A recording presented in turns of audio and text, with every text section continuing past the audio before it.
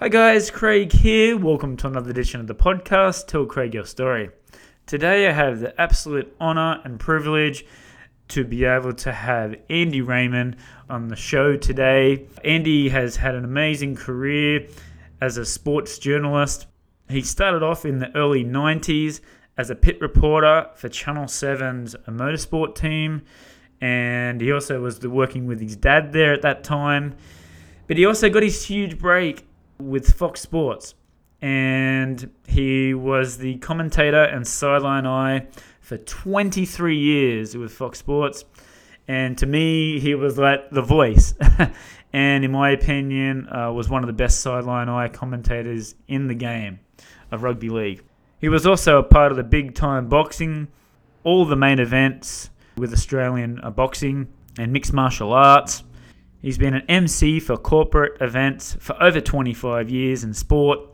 From 2002 to 2005, he was the promoter of the annual Australian Wrestling Super Showdown, and he had a lot to do with bringing WWE not only onto Foxtel, but actually bringing WWE to Australia. But before we go, please go to our website. We are at Podbean. Tell Craig Your Story at podbean.com. We are on all the social medias, Facebook, Instagram, Twitter, YouTube, at Tell Craig Your Story.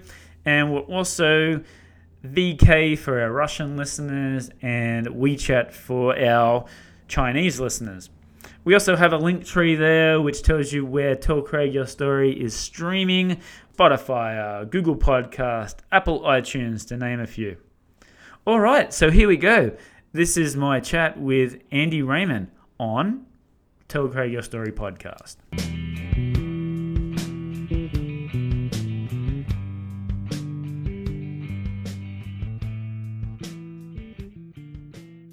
Hey Andy, how you doing today?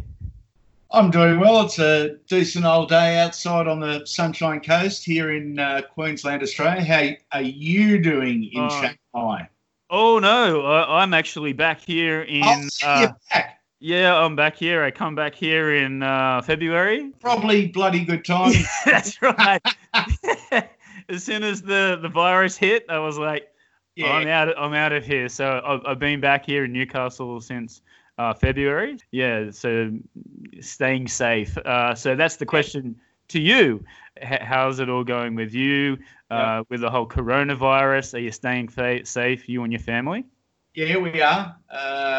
We live in a really small little coastal town about an hour, 15 hour and a half north of Brisbane.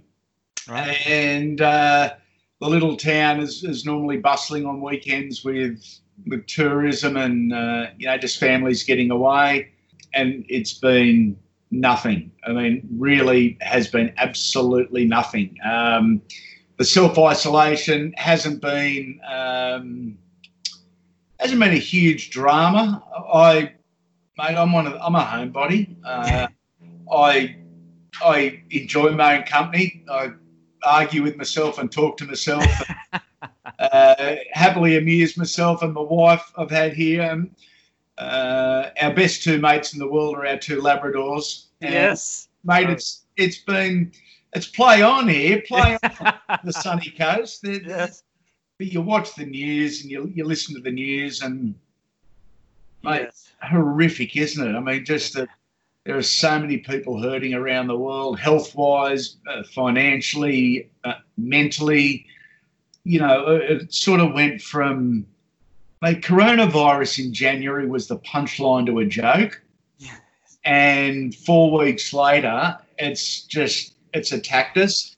And future generations are going to look back on this and say, wow. I mean, we did the plague or the Great Depression or things like that. That's right. We're well. That's right. And can you think of a time where it's sort of stopped not only sport, but like entertainment in general? Like, I can't think of another time where it's just sort of totally stopped everything, right? No, I can't think of anything even remotely like it. It's and the scary bit for me is it's globally, like it's all points of the compass. It's not just little bits here or there. You know, you can't go for a drive up the road and escape it. It's scary shit. Yeah, it certainly was, and when I was in Shanghai, I would go out, in that first week it was like, oh, okay, what is this? So we would, I put like a Twitter picture of cheering a Corona beer, and I thought that was funny. Yeah, it was at the time. Yeah, and taking my medicine, and then all of a sudden I had to take it off because people were getting offended by it, and people were losing their lives. So yeah, I hope, and I'm glad that in Australia it's sort of getting a little bit better. So they're easing the restrictions, and what a day to do it, like the first day, and the footy is starting back. Yep. So let's talk about that. We might as well get straight into it. 23 years. Yeah. With Fox Sports. Yeah. It's probably not something that you're accustomed to. You, at this stage, you'd probably be preparing, for the game tonight. At this stage, in years past, I would have been sitting in this very seat at this very computer with 500 bits of paper and 1,000 ideas, trying to condense any preparation, any notes into a format that my very simple brain can digest. Right. So it's an indifferent feeling at the moment. Bit sad, bit disappointed, bit confused, bit pissed off. Yes. But not angry. It's a business decision.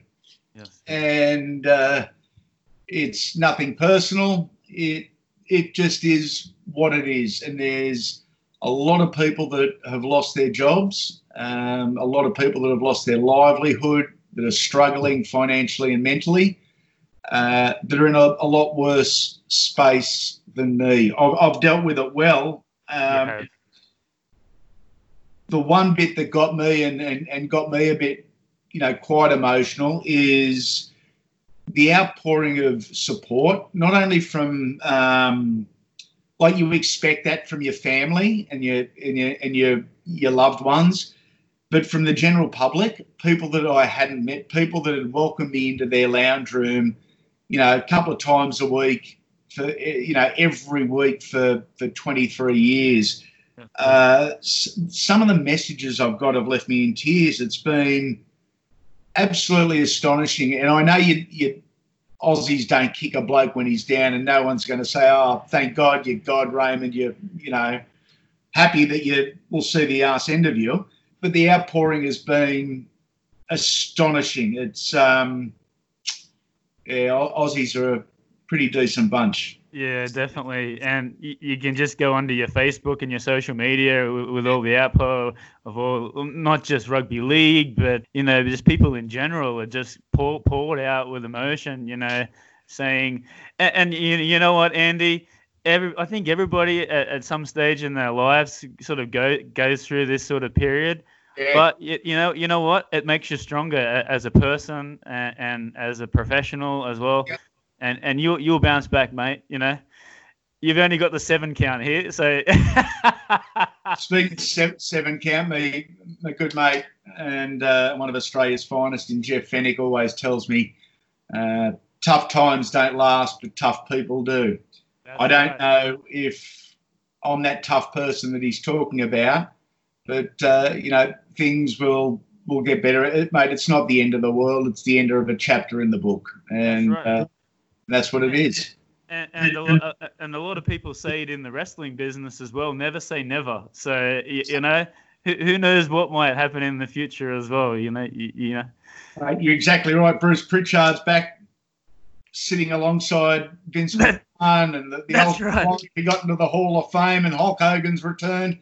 So anything is possible anywhere. Yes. And like you think about that with the wrestling, and Goldberg, wrestled in WWF, and Brock Lesnar came back after UFC, and so there's lots of things that could happen in the future.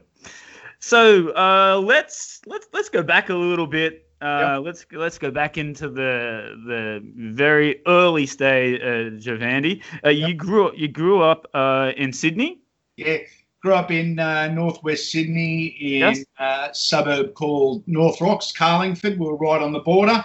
My folks bought that house in 1969 for about $34,000, and Mum is still there to this very day. It's Come not a on. house; it's a home. Yes. There was, mate, that was out in the sticks, and when they bought that back in '69, people were saying, "What the hell do you want to go and live out in the bush for?" Yes. As a result, there was a lot of empty land, a lot of building in progress, and it was the perfect suburban playground for a mischievous young kid. And Yes. we used to ride our BMX bikes every single day after school, and there'd be 50 of you jumping over fire in the local park, or playing cricket as a group, or playing footy, or throwing stones at each other, whatever it may be. But grew up Yeah. out there, schooled out there, Yeah. and have really fond memories of how I grew up and where I grew up. And the fact that Mum is still there and my sister's not far from there means when I do go back to Sydney, I still get a bit of a kick out of it. This is a little bit similar to me as well. Like my mum and sister are still in the same place that they were when I grew up as well. So it's a good sort of it's a good sort of feeling, isn't it? Sort of Yeah, brings you back to reality a bit, yeah, exactly. You graduated at Muirfield High School. I don't know if graduation's the right term. Muirfield High School is just there in North Rocks. And back in the day, it was, I think, one of only two schools in New South Wales that didn't have a uniform. Oh, right. So the official uniform was King G's and Crystal Cylinders, along with your Dunlop volleys. It's a selective, very high academic school now. Yeah. But back when I attended, you'd rather play footy and have a fight than sit in the school room listening and learning. Right. Wonderful school, and it just a genuine bunch of blokes and girls that have all, to a large degree, all gone on to live very sound, stable, successful lives. Some wonderful family people in there.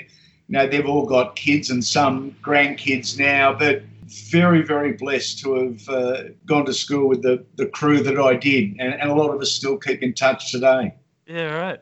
And seriously, do you have a picture of you and those volleys and back then?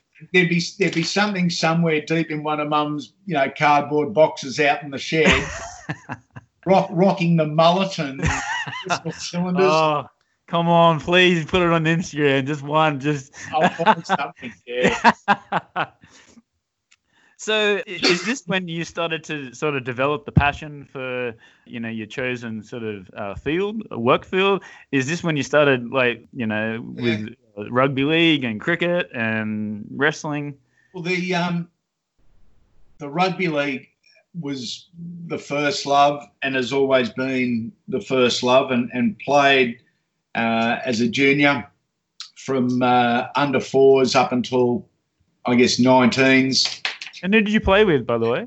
Played with Parramatta Junior Eels and Parramatta Northern Districts down in the Paracomp, and absolutely loved it. We raced BMX competitively, both myself and my sister, not world beaters, but had a great time. We travelled to the United States several times.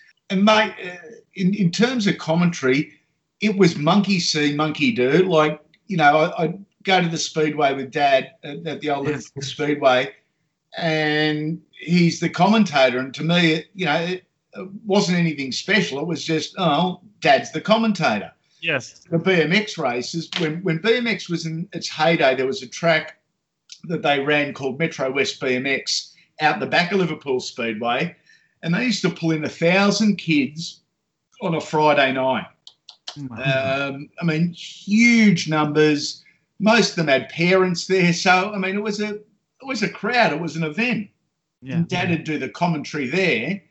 And from a very young age, in between races, if I wasn't chasing the girls or sliding down a hill on a piece of cardboard, I'd go up and stand in the commentary box with him. Yeah, right. And it wasn't necessarily what I wanted to do, but I got interested in it because, hey, it's Dad doing it, so if Dad can do it, I can do it. And that's it. And that's sort of how it started. Yeah, right. And sorry, speaking of your rugby league, did you get to play with like some people that actually went into the NRL? Yeah, played at an early age, about 16, against a young bloke called Fittler. Oh. Who was playing up a year and just smashed us. Yeah. Unbelievable. He was a big kid, but he was talented and he had time. And he wasn't a level above. He was 3 levels above anyone else in the competition. It was frightening. Yeah, speed, the step, power. And, big, strong boy. He might not look it now on your TV. Brad Fittler's not a small man. And, when he was training and doing weights, I think he's probably underplaying weight at the moment. Lucky he's probably got a good metabolism. He's a big man. And when something like that is as fast and as powerful as it is, that takes a lot of stopping, especially when you're late teens and you probably physically haven't progressed and matured as much as, guys like him. Yeah, right. Yeah. Amazing talent. Do you think he'll still continue doing coaching in the future, Freddie Fittler? Yeah. Or is he just happy sort of doing like he's like a Channel 9? I think he's probably reasonably happy with life at the moment. I think he's got a good job at Channel 9 and a good position there. He's been there a number of years. He's a respected voice. He's a calm voice. And the coaching thing, whilst it didn't work out for him at club level, he is probably more suited as a person to State of Origin. Yes. Where he's had wonderful success with good people around him and bloody good footy team as well. Yes. But I think Freddie's probably pretty happy with life at the moment. Yes. Bit of Origin, bit of TV, a few media spots, and plenty of time with a beautiful young family. Yeah, that's right. So you're talking about the Speedway as well, and I used to go down there as well. We used to have the Speedway in Newcastle. The Motordrome. Yeah, the Motordrome, and used to have a good time. I used to love as a kid, I used to love the Smash 'em Up Derby. Yeah. That was good fun. You'd pick one sort of car and away you get. But yeah, as I got a little bit older, I used to go down to the one, I started really getting into it and going down to the Liverpool one. So your dad was actually doing the commentary and he was like the promoter of the Speedway. Yeah, he was a gentleman called Frank Oliveri, who's no longer with us, was the owner of the land, a very successful businessman out in southwest Sydney, and he owned the Speedway and he brought Dad in as the promoter. And this was following on from the halcyon days at the Sydney Showground, which I don't really remember because of age. But at Liverpool, there were seasons on end when it was hot that they would pack it out week after week after week. Well presented, well run, well promoted. It left the crowd. Dad was always a believer as a promoter of anything. Leave them wanting more. Yes. So if it meant having 3 less races and finishing the night early, so be it. You don't want any crowd at any sport to walk out of there saying, oh, God, that was a long night. Gee, that was a long day. You want them walking out, bouncing off the wall, saying, when the hell are we coming back again? Yes. And that was the key to Liverpool, and they kept coming back again. Yeah, absolutely. And it was such a good night. And, I would, the 2 hour drive didn't bother me. Yeah. It was such a good night. It was a fun night. You go back and have a few beers, and Yep. just overall, just a good night. So then after that, like in the early '90s, your first sort of broadcasting opportunities was to be the pit reporter. Yeah. Yeah. So tell us about how that all come about. It was, I officially started work on the payroll anyway at Channel 7 in 1990. Yes. I finished school in 89. But from about 1986, 1987 onwards of a weekend, because we actually didn't live far from the old Channel 7 studios in Epping, Oh, nice. I'd go up on a weekend and hang around the sports guys and get them lunch, make coffee, fill up their car with petrol, shuffle the papers, do whatever I was told just to be there and see how everything happened. Yes.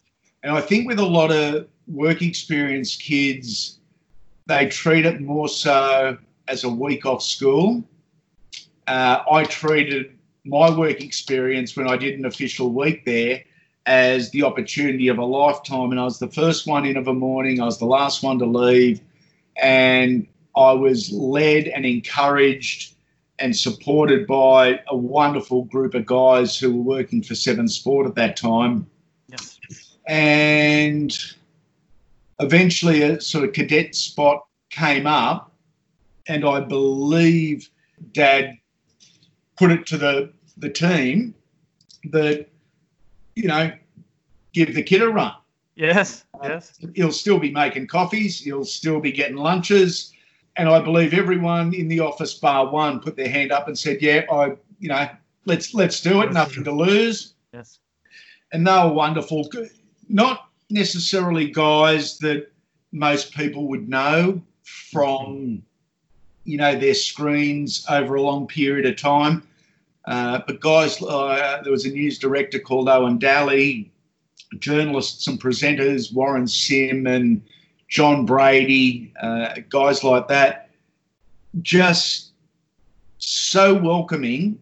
Yeah. and such open books. And, I was probably a late maturer anyway, and I was raw, I was thrown into it, and their help was just phenomenal. I mean, I don't know if it happens these days where a young fella gets literally taken under the wing of an experienced member of any corporation, but they took me under their wing and shielded me when I needed to be shielded, kicked my ass when it needed to be kicked, and there was plenty of them. but they guided me, and for that I can never repay them. Just wonderful memories. And I ended up,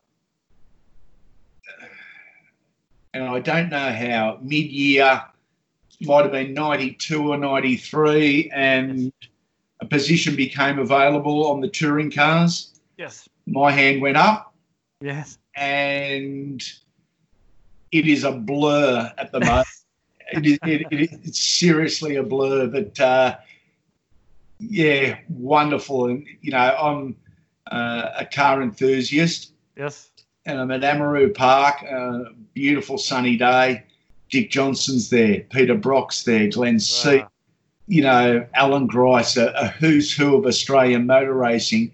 Yes. And because I'm interviewing them, and I'm not on terms with them, but I was part of it. I got the microphone and we're conversing, and it gave me a huge thrill. I absolutely loved it. And I walked out of there buzzing, and I thought, you know what, this is what you want to do. Yeah, absolutely. And it says here that you took the role, maybe down the track, that you took the role of Neil Crompton, who went on to do like a sort of like a commentary sort of role. Yeah, is that a fair statement, or? I think Neil had been moved into commentary well before that, right?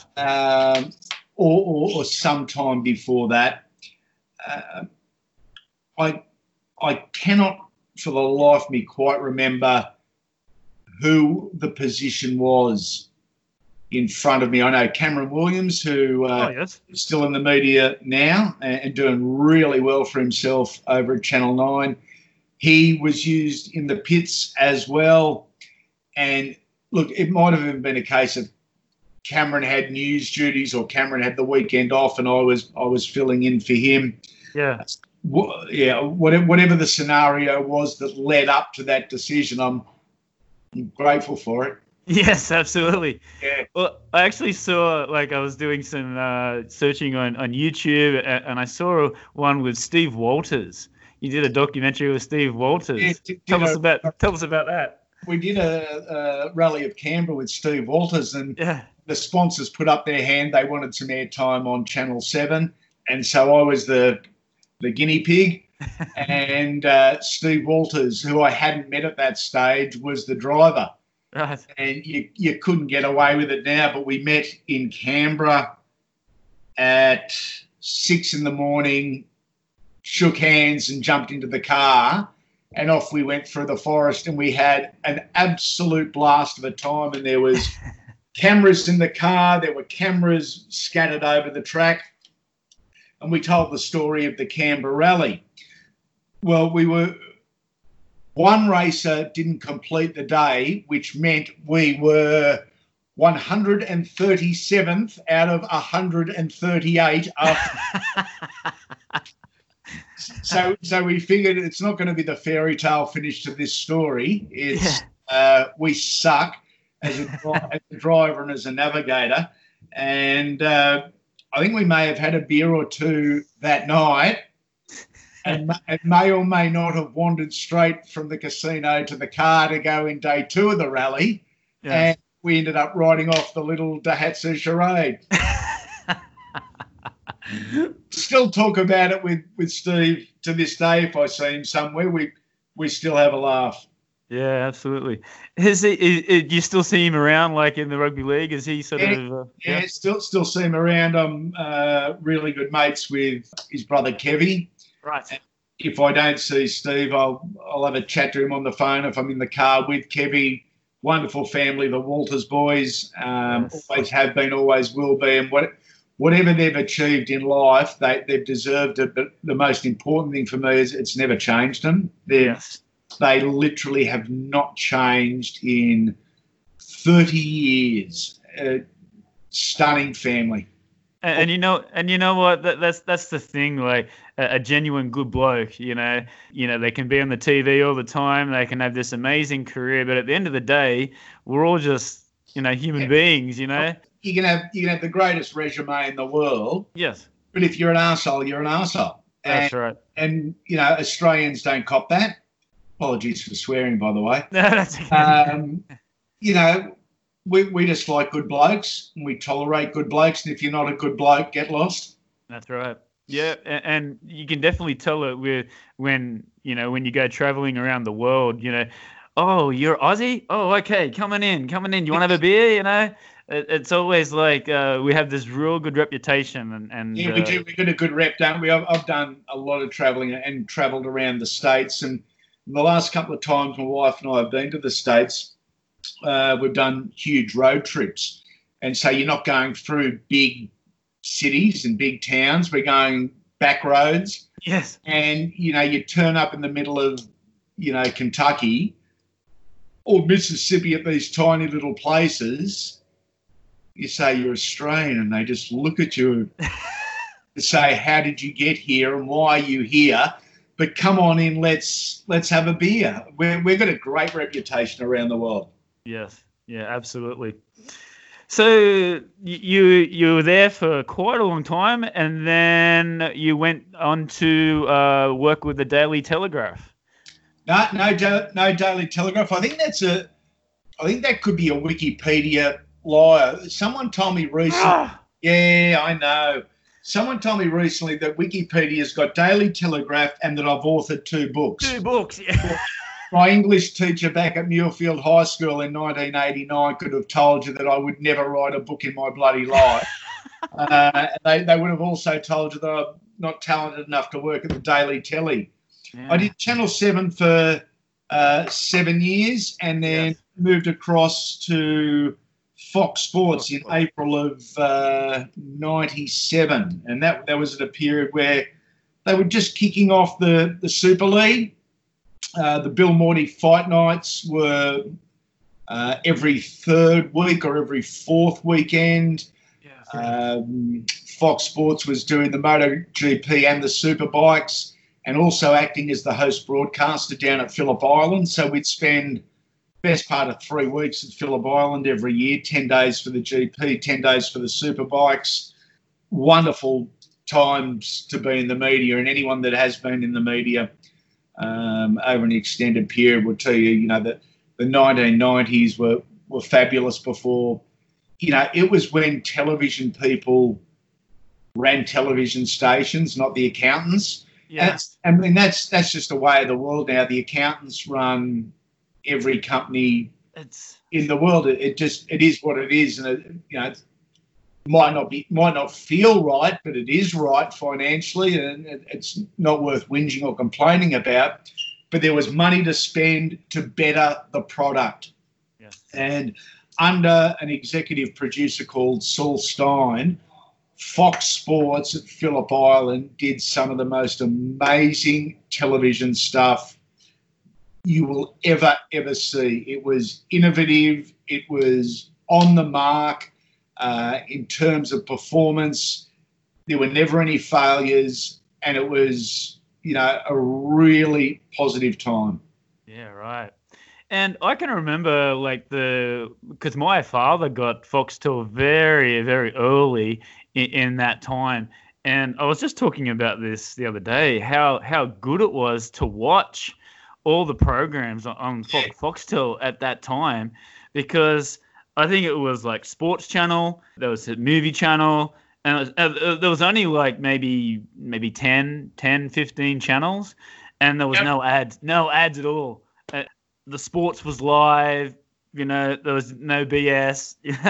So it was really, really, really good to watch, It's good to watch, Craig, and it was equally as good to work in. And you just pointed to something, quite important. There were no commercial breaks. Yes. So they would roll the oak for a day at Phillip Island for Friday, Saturday, Sunday. So practice, qualifying and race day. We were on air from 8 a.m. until 6 p.m. No commercial breaks, and just go. And it was balls out. There was a rundown. There was a million stories to tell. Yeah. But when and if things go pear-shaped, it's up to you to think on your feet. Now, we had one of the very first Phillip Islands we did. The rain became torrential. It was horrific. And there was no action on the track, but we had to keep going. And Warren Smith and Kevin McGee were in the commentary box. Cameron Williams was hosting, and this little fella was down in pit lane. And I was rugged up, umbrella, and the poor guys had gone on, for 45, 50 minutes, probably and some, talking about what could happen and what's happening with the weather. No commercial breaks to throw to. So they're starting to struggle. I've walked up one end of the pits and taken the camera and the producer and floor manager with me. And we've done 34 minutes by ourselves off the top of our head. I started at one end of the pits and started talking, and I'd walk into the garage. I'd just push people away and say, Anthony Gobert, what's doing with this weather? Or Colin Edwards, Aaron Slight, all these different people. And we just kept going and going and going. And I can hear in my ear the executive producer, Saul, saying, AJ, this is brilliant. Keep going. Keep going for as long as you want, or as long as you can. Yeah. And I, at the end of that, threw back to, Wazza and Magoo and whatnot. And then they did the same thing. They filled for another 45 minutes. And to be able to do that in a group environment, because it's not just, it is far from just the person you see on TV. Yes. It's the cameraman knowing where you're going and what you're thinking. It's the floor manager being able to arrange things just behind the camera. It's the producer talking to the producer over in the truck, letting them know, what name's going to come up on the screen next. To be able to achieve something like that is something really, really special. And we all walked out of there that day feeling, bloody pleased with ourselves. Again, it's just part of the television learning curve. I recall the first main event boxing pay-per-view I called was Anthony Mundine, Lester Ellis, down at the National Tennis Centre in Melbourne. And in between the semi-main event and the main event, there was like a 54 or 64 minute delay. And the delay was over money back in the dressing room. And there was a fabulous shot of Coda Nasser, who was Anthony Mundine's manager, standing in the toilet with Lester Ellis's brother, talking about the contract, because they were saying, Lester Ellis was saying, if we don't get paid before the fight, we're not fighting. Oh, no. That was my first main event commentary, and we talked. No ads, we talked. And somehow, with with the best directors and producers and talent in the world, we were able to get through it. And they're the times that I look back on, not saying it, the career's over, but I look back very fondly on moments and challenges like that where you can walk away with a real personal satisfaction. Definitely. And it definitely sort of, you're learning through that whole period, what to do in those sorts of situations, because, you might see, and it's easy now. Oh, let's throw to an ad break, That's right. Yeah. If everything turns to shit now, the old line is we'll be back after the break. Yeah, that's right. But that's why you had some quality moments on that TV, because you'll be able to, keep talking and keep it entertaining and interesting. You know what I mean? My wife has almost convinced me, but she's been saying for years that she believes I'm at my best when there's no script and it's just go. Yes. Which is quite a bizarre thing. A lot of what we all do, is scripted, and in some cases heavily scripted. Yes.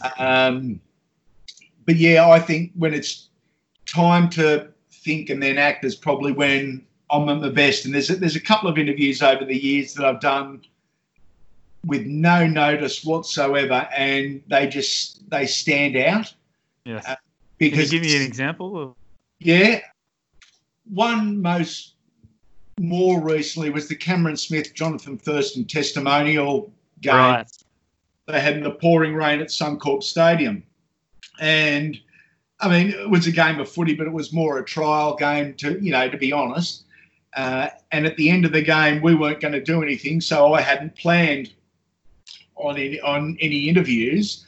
And the producer said, mate, go out, gave me 60 seconds or 2 minutes notice, go out at the end of the game and have a chat with them and see if you can do them together. And it ended up on the spot going for, 4 or 5 minutes, I guess. And it was instantaneous, it was emotional, and it was Cameron Smith and Jonathan Thurston like you have never, ever heard them talk before, because they were comfortable with me. They were comfortable about where I was going. Yes. And I look back at that and think, yeah, that was one of the better ones. Raw emotion right there. Raw emotion, and raw emotion in sport it rocks. I mean, sport, and in particular rugby league, is the ultimate reality TV. Yes. It's got it all there, for me anyway. Yeah, I totally agree. Going back to the boxing as well, like you were doing the boxing there for quite a long time, and I tried to remember what the name of it was, but Big Time Boxing. Yeah, that's it. you'd watch the footy of the night time, and then when that finished, normally big time boxing would be on after that, and you'd be all over the country, sort of doing that. So tell us what that experience was like as well.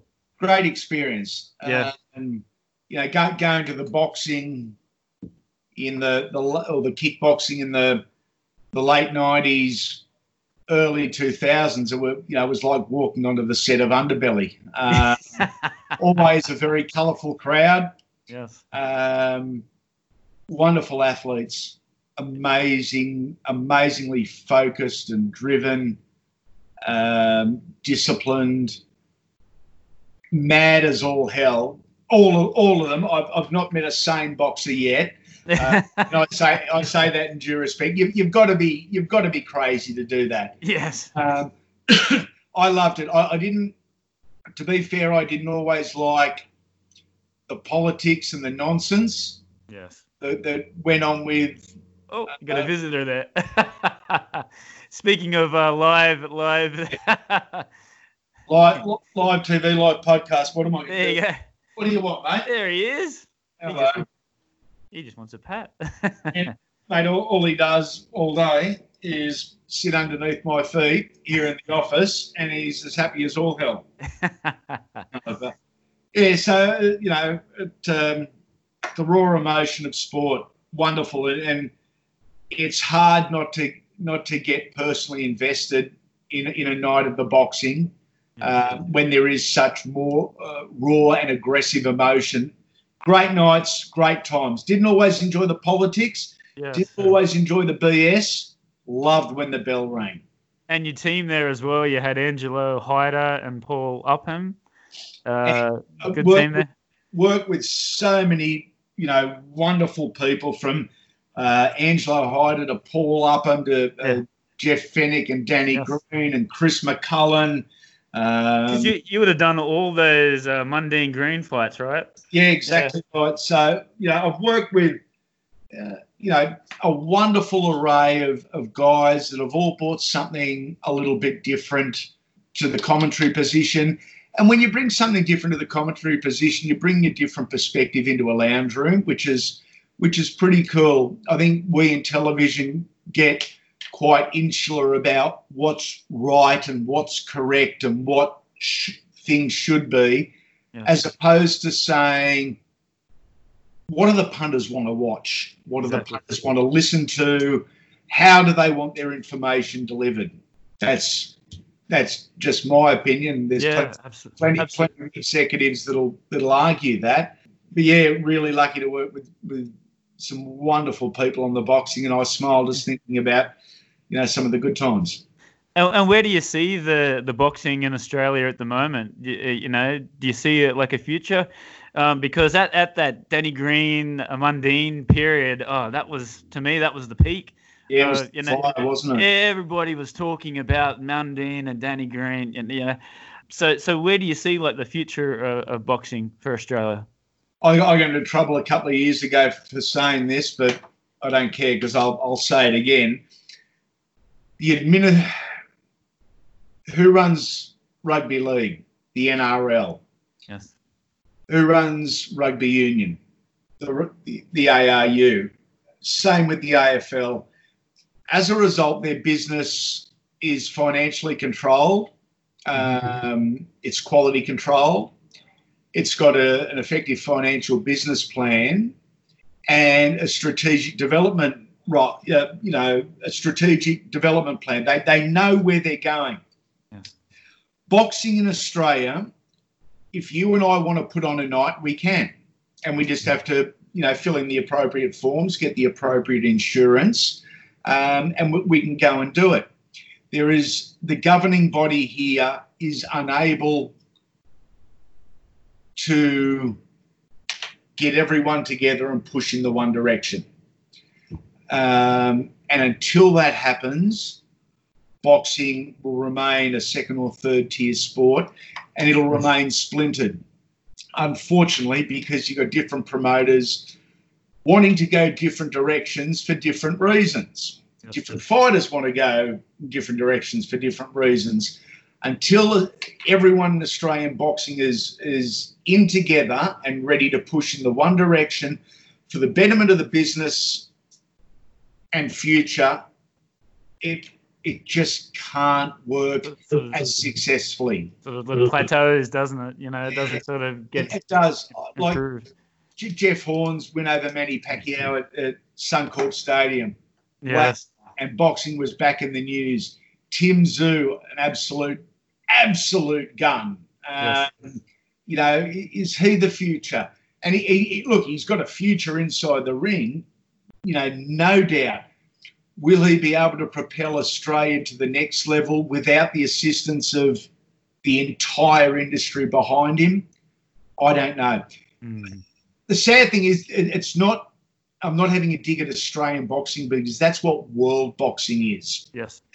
There's 4 major organisations that don't care about each other or the other person and don't work with the other organisation or the other person.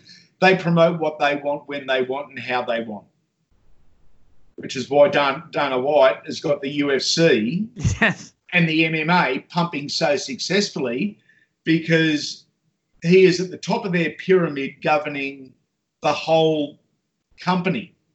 Until that happens on a global scale, and it won't, because there's too much money to be had in boxing, it will never, I believe, reach its full potential. Yeah, and that's a shame too, because I can remember when I would go to the Newcastle Workers Club. It's Panthers now. Yep. They would always have a boxing or mixed martial arts or something there. It's Panthers. Yeah, so I remember going. Yeah, and Fox Sports used to come there, and always good times there. But recently, even though I'm living in Shanghai, but even when I come back, it's just sort of gone away now, and it's a shame, It is. I think a lot of kids too are not going to the boxing gym anymore. They're going to the MMA gyms. They see Conor McGregor or they see John Jones or whoever it may be, and they want to replicate them. Whereas back 2 generations, you wanted to replicate Barry Michael or Jeff Fennick. Yes. Times change. Yeah, that's true.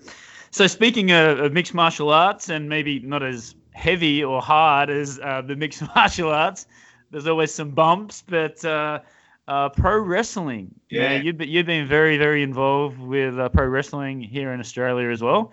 Yeah. I've been a big fan since, I can remember getting up early in the morning to, watch Hulk Hogan and Randy Savage and I still watch it today, not as much as I used to, but I still watch the pay-per-views and all that. But tell us about the Australian wrestling. You had a promotion there from 2002 to 2005. Yeah, it was 2002, 2005. We had the Australian Wrestling Super Show. Yes. We picked a couple of guys from each of the organisations and/or states and put them all in together with a bit of a different marketing plan to what the other companies did, and we had one on Fox Sports, and the other 4 were very successful. Was a really good boost for Aussie wrestling. Unfortunately, with Aussie wrestling, and we got some awesome athletes and some even better minds. It came in roughly at the same time where, I think back in those days, Foxtel was $40 a month. Yes. $40 a month, you could watch the best in the world do their thing from your own living room and watch it live. You didn't have to go and pay to go to an event in a smaller venue with not as well known athletes, and that's the challenge that a lot of smaller or localized sports face. With the world is so big now because of computers and television and paid television and streaming services. Yeah. It's too easy, mate, to sit on our ass and watch sport as opposed to going to the sport. Yes. And did you have interactions with them? I've seen I can remember watching like Raw and SmackDown there, and there was times there where we only had Raw at one stage, We had and was on a 2-week delay. yes, and I know that you were sort of always on before the Raw campaigning for it to, you know. So what was the background behind that? Was it just a contract with the WWE? They just wouldn't. That's all it was a contract with the WWE or WWF as it was, and it stipulated for whatever reason, I think it was a 10-day minimum turnaround. And then another show started. It may well have been SmackDown.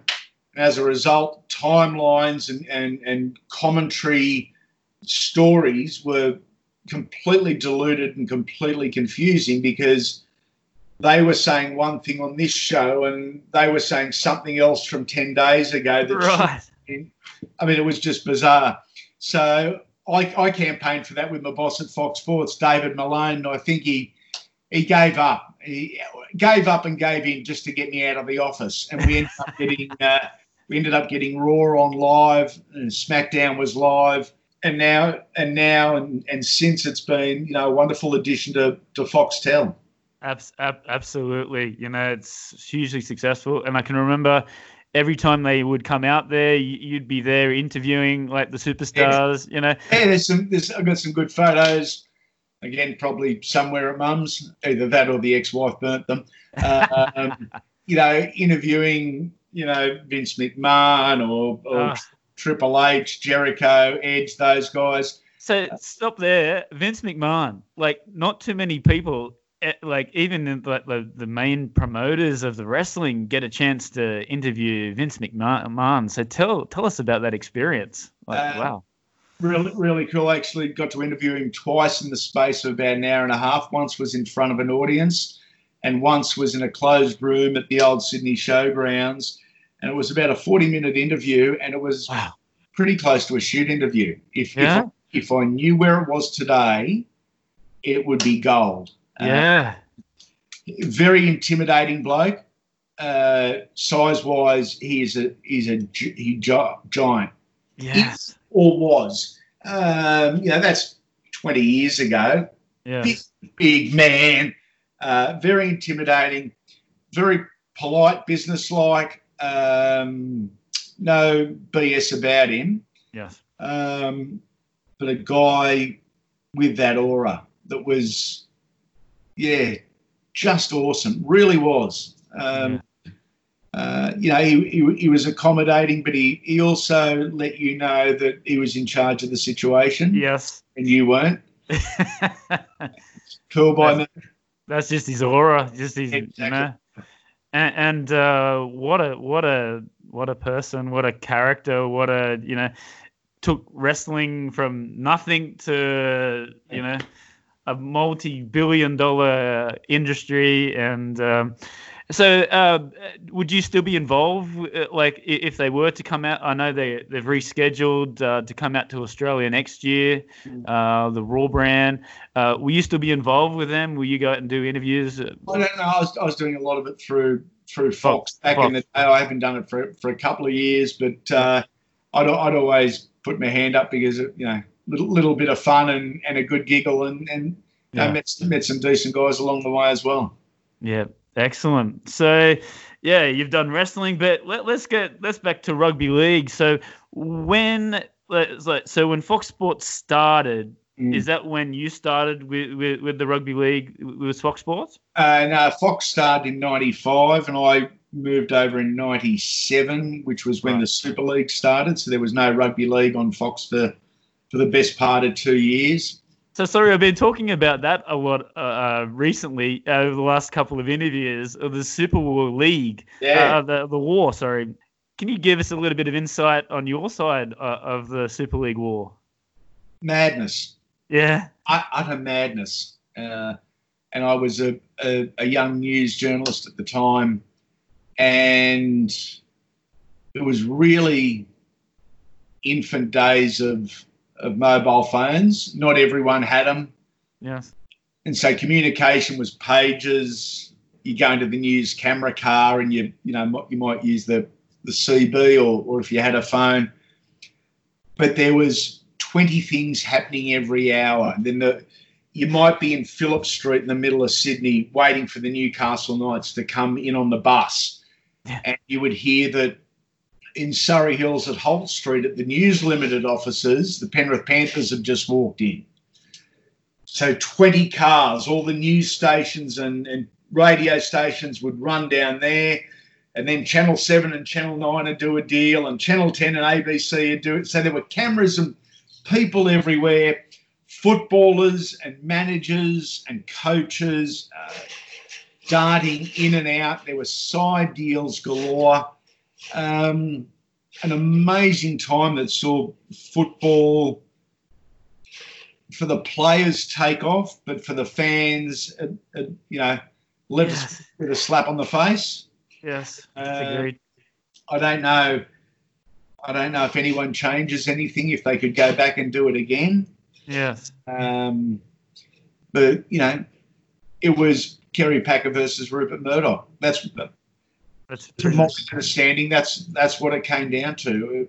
Yes. It was about a belief system. It was about their parent media companies and all of that. But it was also a one-on-one personal battle between Kerry and Rupert. May the better man win. Yes.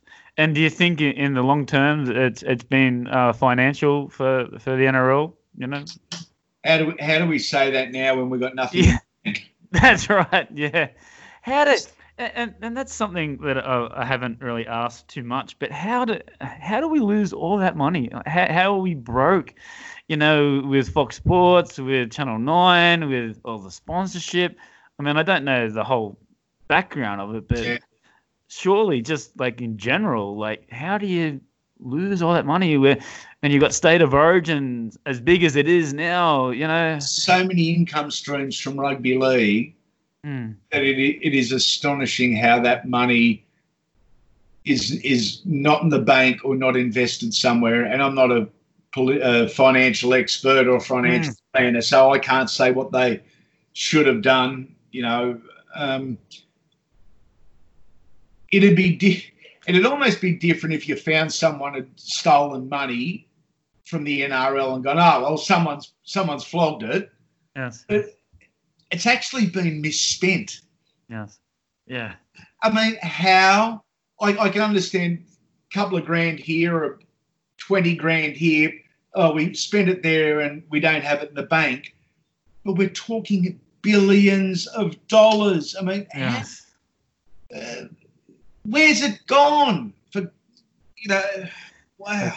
It's just so frustrating, and isn't it? And there was also a time, like being a big Knights fan, where we thought that we might not even have a team in the competition. There's been a couple of times like we wanted to have a team in the competition. Like we had to get Nathan Tinkler. Yeah, Tinkler. How could I forget his name? To come in, and now we've got West Leagues to come in now. So I think from the Knights' point as well, like where is their money going as well? I mean, so I'm glad that they're with West and they're much more financial and they're bigger and better things, and we've got a good solid team there now, and Caleb Ponga, and so let's talk about Caleb Ponga. He's the sort of you've seen a lot of footballers in your career. Caleb Ponga, he's like future. If he stays fit. Sky's the limit. Yeah. I don't think he's the best young fella I've seen coming through. That's just a personal opinion. Yeah. But he's certainly up there in the conversation. He's tough as nails, and that's one part of Caleb that hasn't been recognised yet. But in speaking to those around him, tough young kid. And when they say tough, I interpret that as mentally and physically. And we probably haven't seen that side of Caleb presented yet. I have no doubt we will. Mate, the kid's a superstar and he's marketable too. Yes, absolutely. So again, looking through some YouTube clips and some bloopers over your career. Yeah, it was at Shark Park, and you're doing like in the actual grandstand of the Shark Park.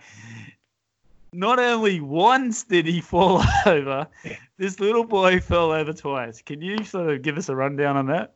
I was doing a pre-recorded piece. It must have been on a Monday night down at Shark Park, and I was standing on the edge of the lower deck grandstand where there's the tiered seating in front of me. And it had been raining, so the seats are slippery. Mm-hmm. And little mate, he must have been, I guess, 10 years of age, decided that it might be fun if he jumped over the seats behind me. Well, he got to my left shoulder and jumped over and got his foot caught and went head first into the concrete, got up, dusted himself off, and in the next motion went over the next chair, did the same again, has gone whack, whack, and then got up and sat down like this. Absolutely brilliant. And all I could hear was a little commotion behind me, and I had no idea what was happening. Yeah. The reason we had to stop was because the cameraman lost it, so the camera's shaking. Audio guys in fits, the lighting guys are shaking the lights, laughing. Yeah. But yeah, I've since seen that. It's a beauty, absolute beauty. And speaking of the NRL and Fox Sports, you went on it was like a promotion Fox League road trip. Yeah, we've done a few road trips, and I've helped them out with the Queensland and North and Central Queensland leagues, where they got the crew to go out and say good day to the locals and put on sportsmen's nights, for lack of better terms, and well received, good fun. Yes. People were offered and invited to sign up to Foxtel on the night. Yeah, all good fun with a good bunch of fellas and girls, should I say? Yeah, absolutely. So let's talk about your family now. You're happily married to Terry. Yep. Was that in 2017? And of all places, I do believe, now correct me if I'm wrong, that you actually got married in Cuba. Is that correct? Yes, we did. It was second time round for both of us. So we didn't want to make a big deal of it, but we've been together for best part of 10 years, I think 9 years at the time. We had done a trip across the States. We ended up in New York. Somehow she ended up in Tiffany's Jewelers, and a ring was purchased. Yes. And we decided we're going to Cuba next anyway for a week. Yes.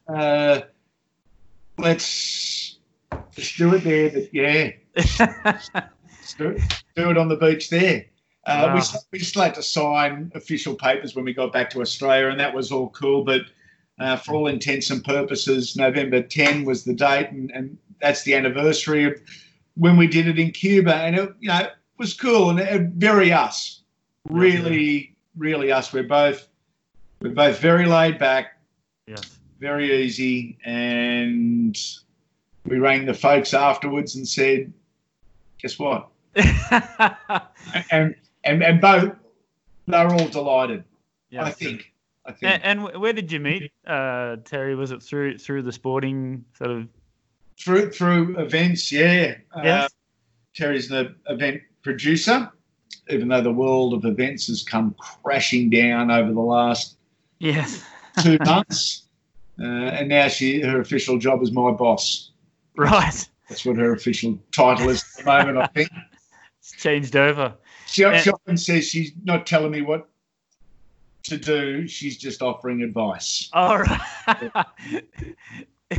Isn't that sort of like a parent sort of thing? Correct. And you said that your mum is still living in Sydney, right? Yeah, mum still lives in Sydney. We lost Dad at the end of last year, which was horrific. And as anyone that has been through that knows, it's tough and it takes time, and it is tough and it is taking time. Very different guy off camera to what those that saw him on TV would have pictured. Difficult for mum. They've been together married for 50-something years, best mates. But we're all moving on. We're a great family unit, Yes. and one that I wouldn't change ever. And we're all we're not moving on. We're moving forward. That's probably a better way to put it. Yeah.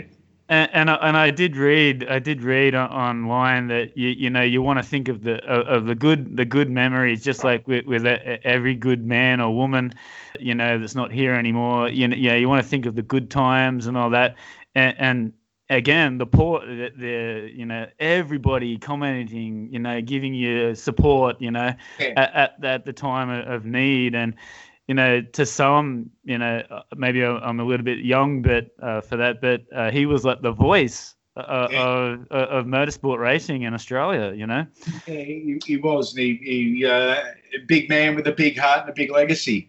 Yes. He was involved for many years in many different forms of motorsport. He was probably the guy that was instrumental in moving back to V8 racing, that is the supercars that we see now. Absolute professional, absolute gentleman, and now what was the best advice that he gave you? Be yourself. Yeah, and that's not on camera, or not specifically on camera. That's just in life. Be yourself. Lord knows I've made mistakes, many of them embarrassing ones, yes, and far too big. None of us are perfect. I was being me, and I learnt from them, dusted myself off, and kept going. And there's a difference between not caring what anyone thinks about you or just being yourself. And I do care what people think and how I project myself, and I'm conscious of that. Yes. But I'm me, and I make no apologies for that. I'm me, and then it's up to you to form your opinion. But pretending or anything like that to be something that you're not, yes, not me. And that's the whole strong character, being able to laugh at yourself, if you make a mistake, haha, but learn from it, you know, and just be nice to people in general. So yeah, that's very, very, very good advice. So let's get close to wrapping it up. I always like to do like a couple of short little quick questions, and you give me, like a short response. Yep. Are you ready to go, Andy? Let's do it. All right. Modern day wrestling. New Japan, brilliant. Yes. WWE, anything but. I watch New Japan, and I watch a little bit of NXT. I watch the Royal Rumble and WrestleMania and nothing else. Yes. And have you watched any of AEW, the recent? I haven't as yet. I will at some stage. Mm-hmm. But no, I will have a peek at that. But I'm a New Japan guy. Excellent. Yeah, love it. I'm going to have to get into that, because a lot of people are talking about New Japan. Yeah. Yep. The NRL bunker. There for all the right reasons. Mm-hmm. I would assume has improved the statistics of right to wrong decisions. Never going to be perfect, because there are human elements involved. I think it's a blight on the media and the fans that we focus too much on the referee and the bunker, because that's what we're now trained to do. Exactly. I would rather talk about the football. Talking about refs and talking about the bunker, to me, is the most boring topic in the world. They don't get it right all the time, but hey, neither do we. And the same with the grand final last year. And, I'm going to the game, like, they spend so much time on the bunk, like going up and watching it live. You want it to be, Yeah. non-stop, like we were talking about before. You want it to be continuing. So, yeah. Let's hope this year it's improved. And speaking of that, one referee now for this season. We went to 2 referees for a reason. That's right. Everybody was complaining about the one referee. We should have 2. It'll change. It's not going to change in the next 2 weeks. You'll see a significant change after about round 5 or 6 when coaches figure out how to manipulise. I think I've just invented a word. How to manipulate the one refereeing system. We're still going to be talking refs and blowing up. So that's right. Peter V'landys. Peter V'landys. Did I say that right? Yeah, no, I think you nailed it. I haven't met Pete.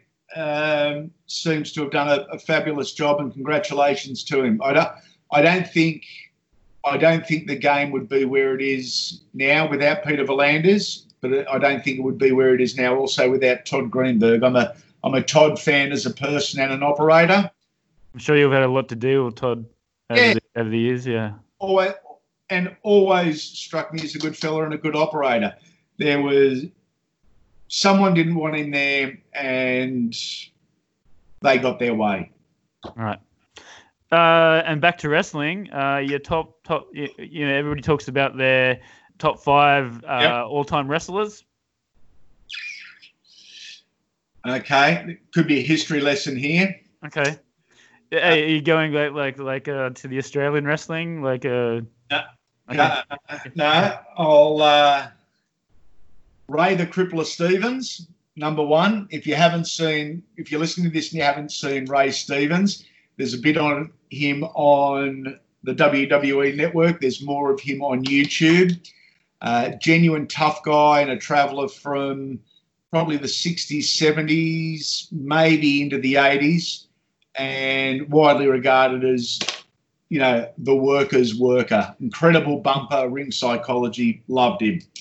I would include Harley Race and Terry, who have both given me great joy over the years. As for positions 4 and 5, Kazuchika Okada from New Japan, who's there at the moment. Amazing athlete, amazing storytelling, and has a legitimate feel to him. And maybe even Minoru Suzuki, the 53 or 54-year-old legend.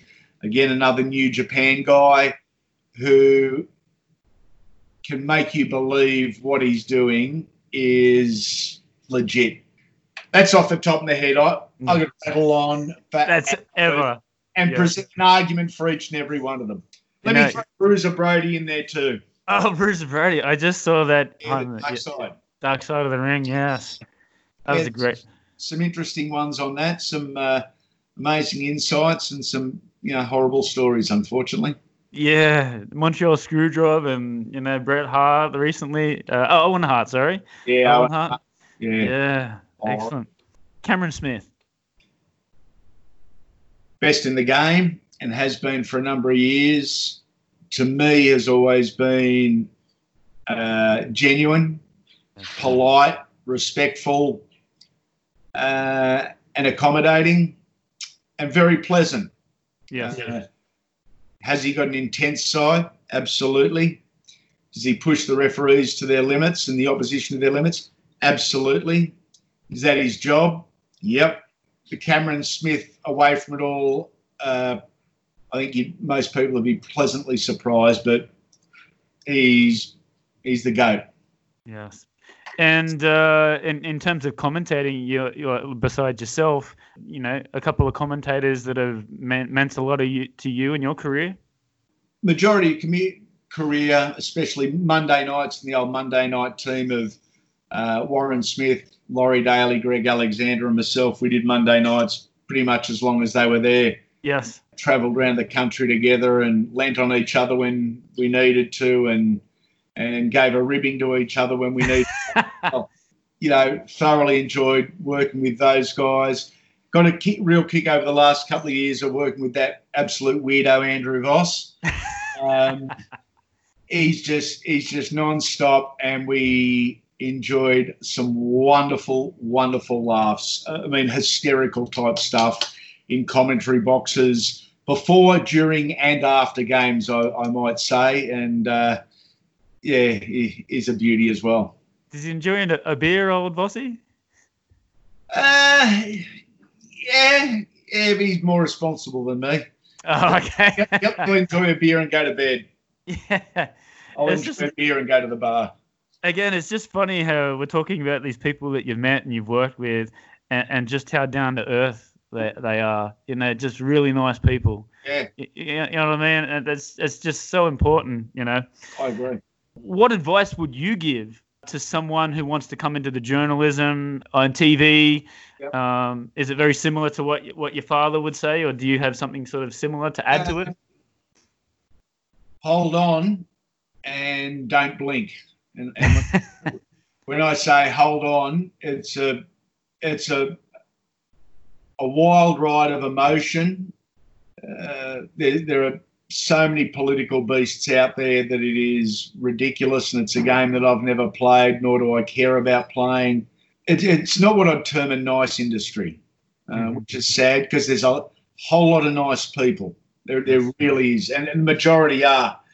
But you've always got to check the shoulder to see who's got the knife, and don't blink, because you hear this from your grandfather and your uncles and whatnot. But 30 years in the industry and 23 years at Fox has gone in the blink of an eye. It really has. But enjoy it. I think it's harder to getting into now. The television side, it seems ex-players are the ones that have got the ride in there, and rightfully so, for their opinion and for what they've done in the game. But be yourself, and that again, not just on camera. It's what my dad told me: be yourself. And I've done that on camera and off camera. But if you're going into journalism, be yourself. Believe in yourself. Have your opinion, but be yourself. Yeah, absolutely. There was one more thing, sorry. It was Ivan Cleary. Was it last year? And you were in the green, and you actually heard them talking to the referee. Yeah. What the hell happened there? Again, I've not once have I ever done anything personal in or against anyone in the game. I get paid to report on what I find out. Yes. And I was standing next to Ivan, and he spoke to the refs, swore at the refs, and I reported it. Next thing I know, there's a shitstorm about it, and I get a call from the NRL, would you make a statement? And I said, no, I've made my statement on air. I'm happy to leave it like that. Yes. And they said, oh, okay. They called me back, and a couple of days later, they said, we've got a statement from Ivan. Would you like to make a statement? So I spoke to my bosses at work, and I said, okay. And I just told them exactly what I told our viewers as soon as it happened on Fox Sports. Yeah. And the NRL turned around and basically discredited me. And, you shouldn't have to choose one or the other, but why would I report something? Why would I make something up? I didn't mishear.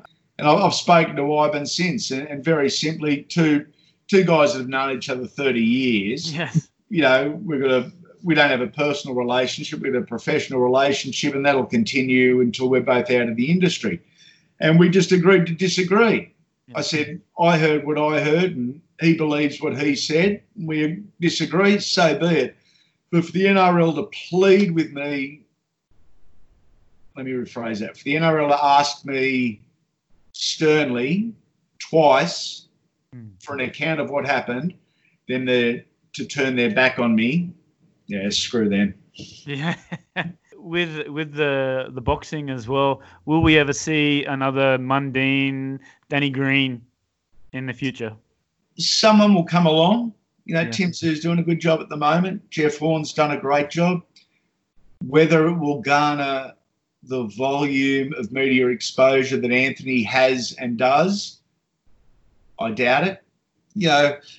we've lived through a pretty good generation of athletes, and Absolutely. and different guys living their dreams on the television for us to enjoy in our lounge rooms. And Chock, love him or hate him, has been one of them. He's added excitement and entertainment to our sporting viewing, and Absolutely. he's going to be hard to replicate. Yeah. And have you had interactions with him and his father? Oh God, I've known him and Dad for 32 years. Wow. And Mum Lynn. And sorry, Andy, is he like that outside of the? Because to me, it's a bit of a show when he comes on. He's like a bit of an entertainer.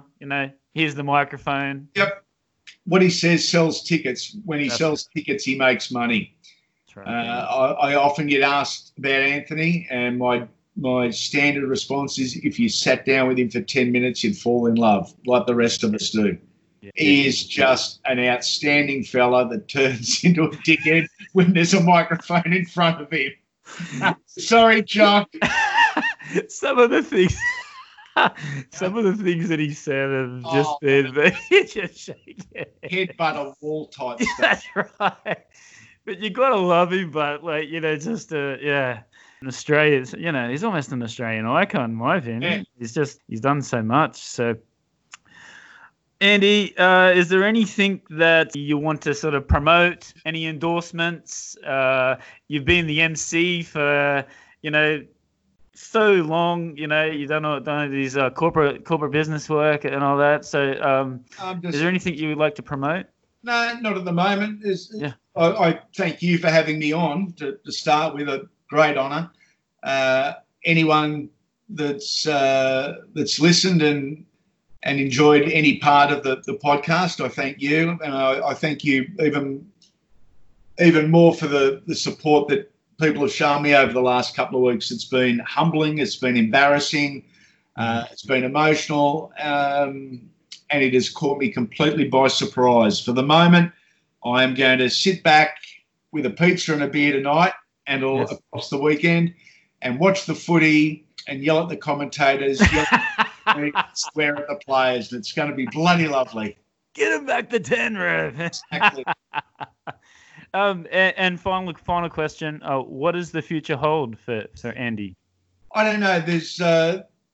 I've had a few phone calls already, which has stunned me. I'm not in a position at the moment to make any huge decisions. I'm going to look after myself for a couple of weeks. I'm going to make sure my head's clear and my focus is right. I'm a believer in what will be, and whatever's meant to be, that's where we'll end up, Craig. Well, Andy, we definitely have to, if we crossed paths, I definitely would love to have a beer with you one day and talk more about wrestling and rugby league, and I think that's what we should do. But yeah, I think I spoke about it earlier, how I actually did meet you once at the Panthers, Panthers. For the wrestling, I would have been running around like a maniac. You were. You had your two phones, and you were like just going crazy. But I just want to say, like, everybody talks about like the voices of like a rugby league, all watching the rugby league on Foxtel. Yeah. Who was it? It was you. So you've given me some great times.